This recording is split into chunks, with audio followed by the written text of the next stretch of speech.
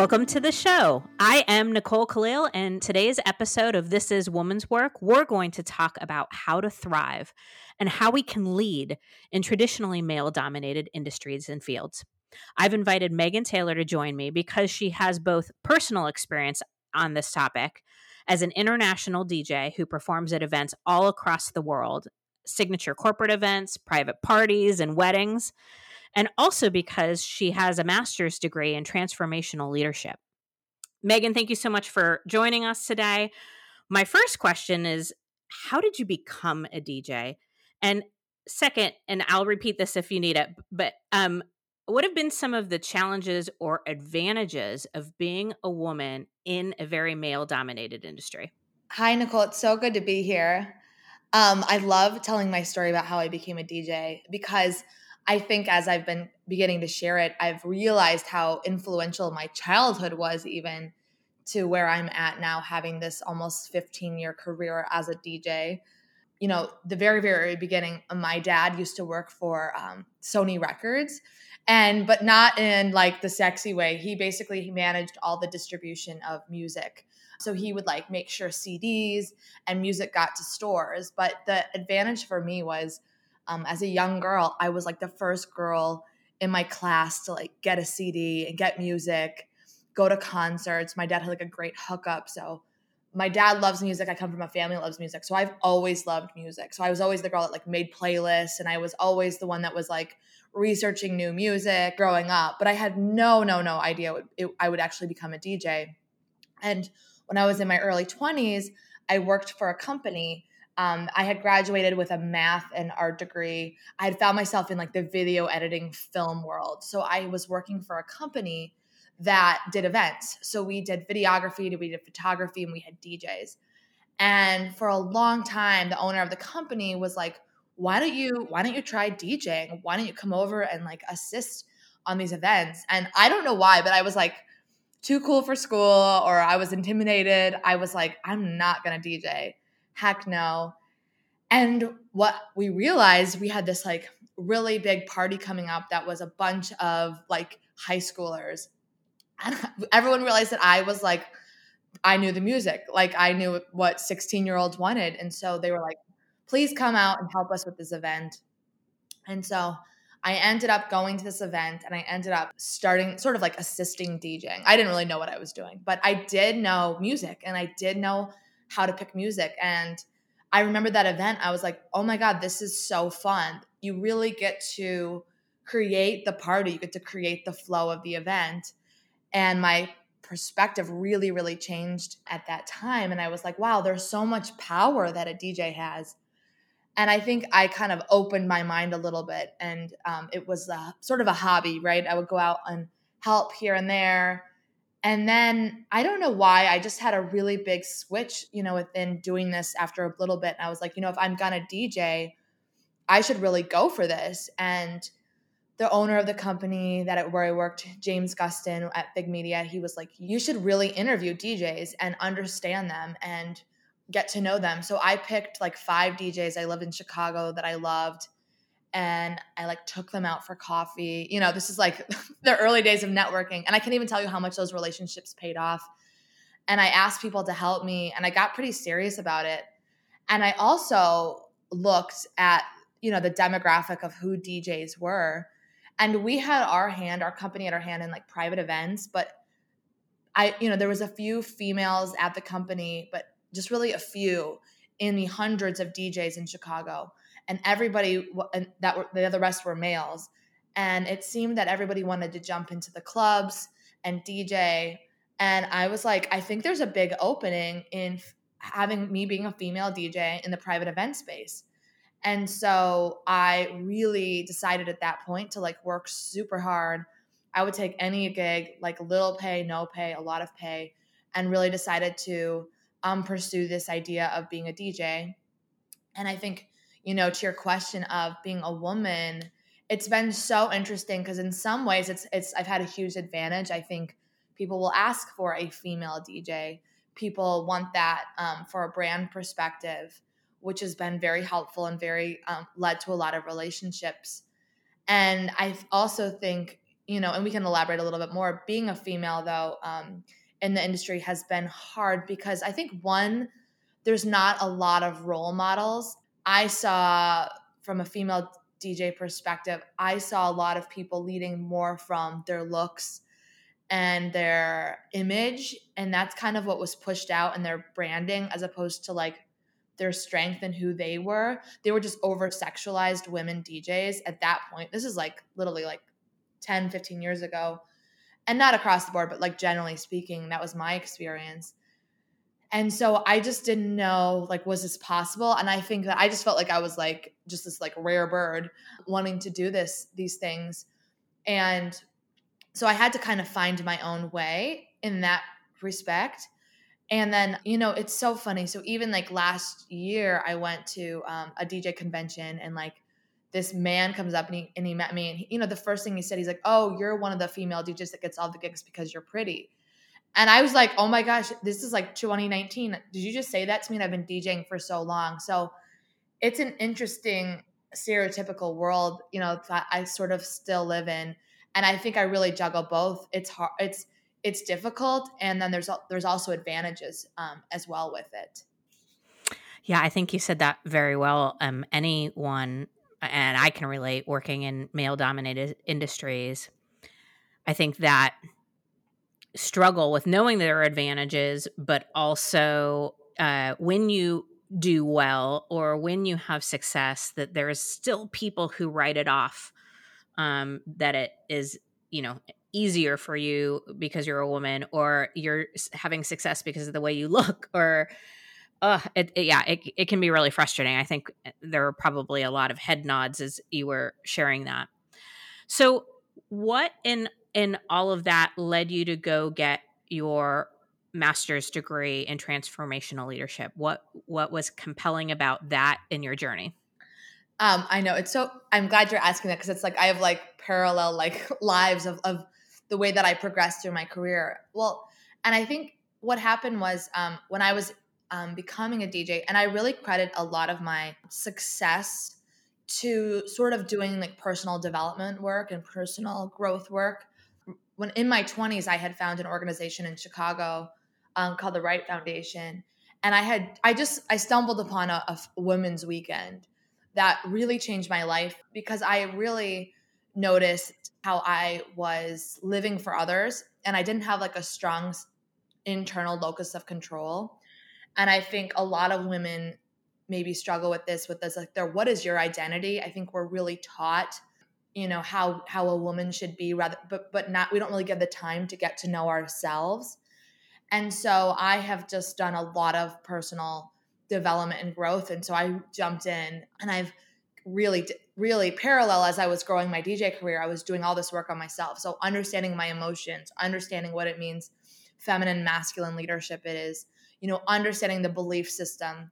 And so naturally, and then I also became like a leader, and I saw so much success in my personal life and my professional life as I started digging into who I was. And I really believe like this is like the the mix that's really going to make people thrive, and no matter what career you're in. And so I was really dedicated to my own personal journey. And so one of the next steps, the foundation that I work, they launched this social and emotional intelligence degree, which is like a leadership degree. It was so hard. It was this master's in this degree, and it felt like the natural progression of what I was doing. And so I did this degree. And also I was thinking about getting my MBA at like certain times. I mean, I was really thriving as a DJ, but I just like to learn. I always want more. And I think that people really narrow this box around being a DJ. It's like, oh, you just play music, and music. But there's so much psychology that goes into DJing and understanding an event and understanding music, that I really saw the two connected. And it's also like all sales. And so I did this beautiful degree, and the degree was so impactful because not only are you really studying like how a person becomes great, how they become a leader, and what a leader can look like, but you also, everything you do, I read so much. I'm like not a reader. I'm like way better like in the moment, but it really forced me to study and really be academic in a way I had never been before, which was really challenging for me. And then you wrote these papers about how you're transforming yourself inside and how you're transforming your world. So everything was super applicable. I'm not going to just go study it. You really had to apply it. And I think it really, really made the difference in my degree, and then also translated to like success in what I was doing. Yeah, and I think the two of us could probably geek out for hours if we started talking about masculine and feminine leadership. This is one of the topics I train like at on-site events or keynotes. One of my favorite things to talk about. Would you be willing to share with us a couple learnings around feminine leadership? Anything that was surprising or impactful to you as you began to see leadership from that lens, but also the necessity for both feminine and masculine leadership to exist? Yeah, absolutely. And honestly, I would love to learn from you. So I so love that you keynote on that, because I think it is a game changer in the world. And I think especially now, as we're kind of looking at that the world is somewhat overly dominated by masculine values. And I don't mean like, oh, we like, by men. It's one of the biggest things that was a game changer is I learned how, the idea that we all have masculine and feminine in us, but the like I kind of looked at like, God, well, men really need to, learn about the power of the feminine leadership. And I realized that it's not really about men, it's like us. Like as women, we don't often honor, and we don't often like believe in our feminine. We overvalue the masculine inside of us. So in lots of ways, I have a lot of gifts that are more in the feminine sort of way of being, but I was like, oh, that doesn't matter, because what matters is like my drive and my results and how I do versus my being. And the interesting thing about how this all connects to DJing, and why I think DJing is so surprising, because so the world of DJs is like very male dominated still. There's so many more females, um, kind of coming up, which is so exciting. But I just know in the music world, in production and producing, it's like less than 6% was like the last statistic I heard of women. So this is like a huge gap and a huge area. And the thing that's so mind-boggling to me about being a DJ is I think that feminine skills really thrive in DJing, because you have to really use your intuition. You have to use your resonance with the crowd. You have to attune to the crowd and to the people. And so men can do this too, but I just think that there's so many cool things and ways that your feminine skills can thrive in this way of being. And I think it's just been overlooked for so long in the approach of DJing. So it's such an interesting thing as I started to understand like the set of skills that I have and what I do. And I really had to look at like changing the value system of it. I You're really hitting the nail on the head. I have experienced, observed, and heard this so often when you look very specifically at male dominated fields, but I think this could be true pretty much everywhere. But in male dominated fields, you look at what it takes to be successful. You look at how to thrive in that environment or in that field. And for a lot of women, they don't see themselves in there because what it has become, what it looks like it takes to thrive in that environment, as a lot of masculine character traits or tendencies. So the women who do thrive in those environments both tend to have more masculine styles, as well as they leverage those, they highlight those, and sort of stuff down their feminine. And by the way, the men are doing that too in those environments. The men that have and possess feminine leadership traits are stuffing those down because they don't really work or make sense in that environment based on how it's, and I'm putting this in air quotes, how it's always been done, right? And so I think one of the biggest challenges for women who want to break into male dominated industries or want to become leaders in male dominated industries is to set aside the way it's always been done, and to really think about how you can bring your unique talents, your unique abilities, both the masculine and the feminine that's within you, to the role. And that can be really challenging because there's not a lot of examples of it, right? Yeah. One of the things you shared with me before we hit record that I wanted to touch on, because I think it sort of plays into this masculine and feminine, but maybe more importantly, the feminine expectations sometimes that people have. You had shared with me that you're 38 and single. And I know for a lot of women, there's this pressure of, wanting or needing to get married. And if somebody wants to get married, more power to them. But I talk to a lot of women who've decided that that's not the route that they want to go, or maybe it's just not the top priority. And they want to focus on career or self development or other aspects of their life. Talk to us about that choice and if it's been a struggle or how you came to own that choice for yourself. Yeah, thank you. I think the whole game for me, and I kind of touched on this before, is understanding, and knowing who you are and what you want, and not just being like, a robot that's like living for other people's, expectations and rules. And for me personally, I thought that was the game. I thought you got a great job. I thought you got married. I thought that, and I thought that, this is very like in simple terms, but I'm so grateful for the time I took to be single. And it's not like I was like, oh, now I'm going to be single, but I really saw a lot of friends and a lot of people like getting married, not consciously though, like just because it like makes sense. And I was like, oh, I don't even know like who I am. So how can I know pick a partner for myself? And so I really am really grateful that I took some time and developed myself and learned to be okay by myself and learned to be single and learned to thrive on my own. And I'm not knocking anyone's journey because everyone has their own journey. But I do think that there is such pressure in the world. There may be less today. And I love that you're hearing women deciding because that means they know themselves. Like I still would love, to get married. But I really was just like, I think before it was because I needed to rather than supposing now if I choose it. And it's just like a very big different come from. And I think the same thing for motherhood. I think people are really not struggling. Luckily, like I've always had like a coach, and I was able to consciously look at like, do I want to be a mother, and why do I want to be a mother, and like, am I okay? Like, can I mother in other ways? And I think that in the world today, that if we have if we give ourselves a moment to like understand ourselves and think about ourselves, I think it's just such a different game to play when we choose things versus like, feeling like we have to do these things.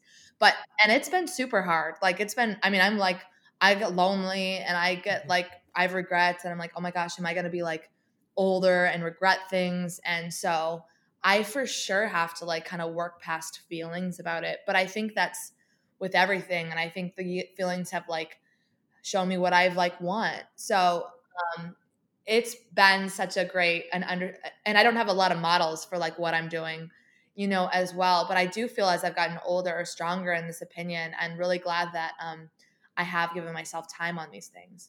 Yep. You mentioned having models and having a coach. I think one of the challenges sometimes women who work in male dominated industries face is finding sponsors, mentors, coaches, because for a lot of us, it ends up being men. Um, so talk to us about the importance, either from your experience or from your learning about leadership, of having coaches and mentors and sponsors. And, do you seek out women in this space? Do you have a combination? Have you mainly been mentored by men? Just share with us a little about that. That's great. Yeah, I've really had consistent mentors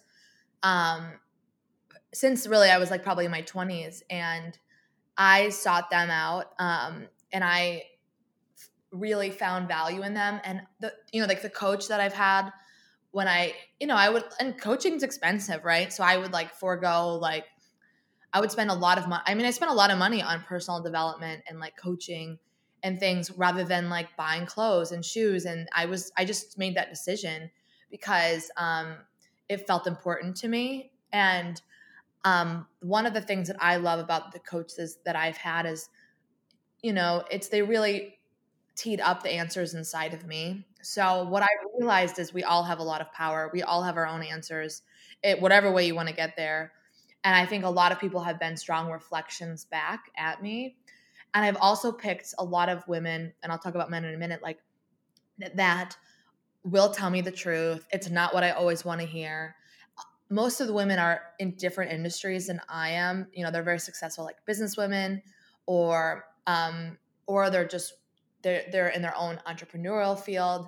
And I really believe you are who you keep close to you. So I've give tons of credit to my mentors, and I also think that you have to like enable your mentors to like give you strength, like, and give you answers. I've had to really use them, and I didn't know how to use people before. I was shy and I wanted to look good, and I really need now, like, I'll bring them like here's where I messed up, you know, can you please help me with this, or here's a huge problem I have.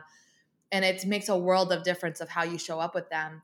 And then I had realized that I had too many female mentors and I needed male mentors, and I had to do my own sort of sort and work, and sort of kind of looking at myself in my relationship with men, because I was just way more comfortable with female mentors than male mentors.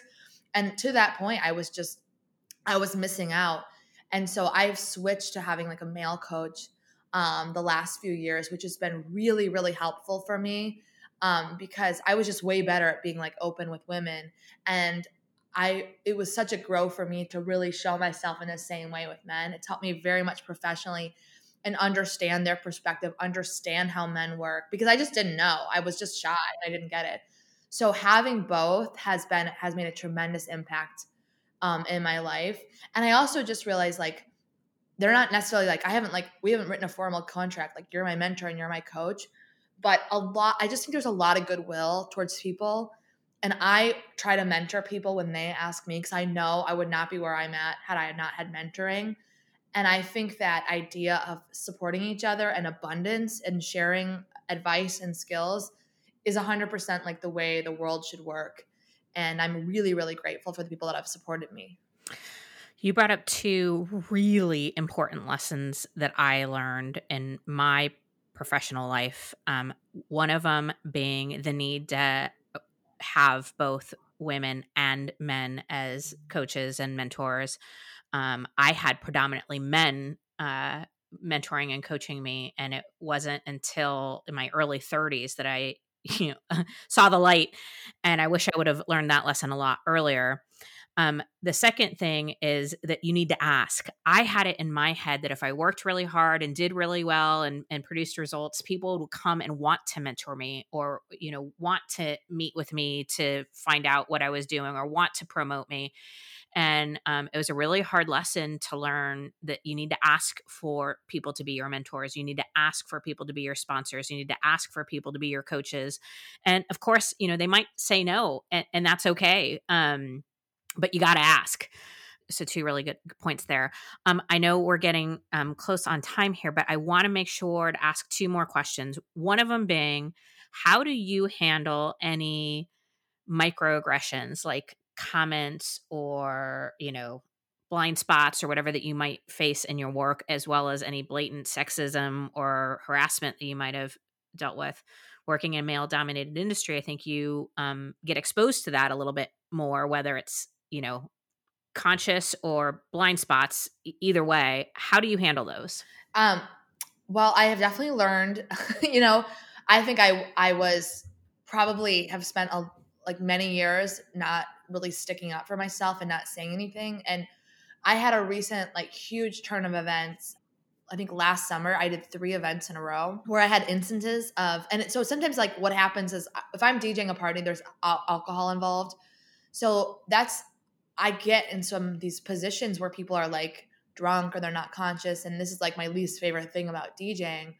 And I had thought I had protected myself like in many ways, but I had 3 instances. They were just like small instances where people were very rude. I didn't like them. It's not that I didn't feel safe 100%, but I didn't like the space I was in.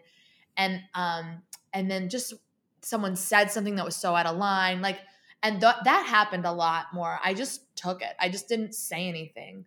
I didn't know it was wrong. And I just sort of like just turned the cheek, right? And didn't say anything. So, and I think after that, I think obviously like the whole wake up movement, I just thought I was tough and you just took it.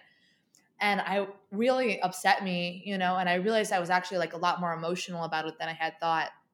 So I brought it to our company, and they were really upset too. And so I rewrote my contract.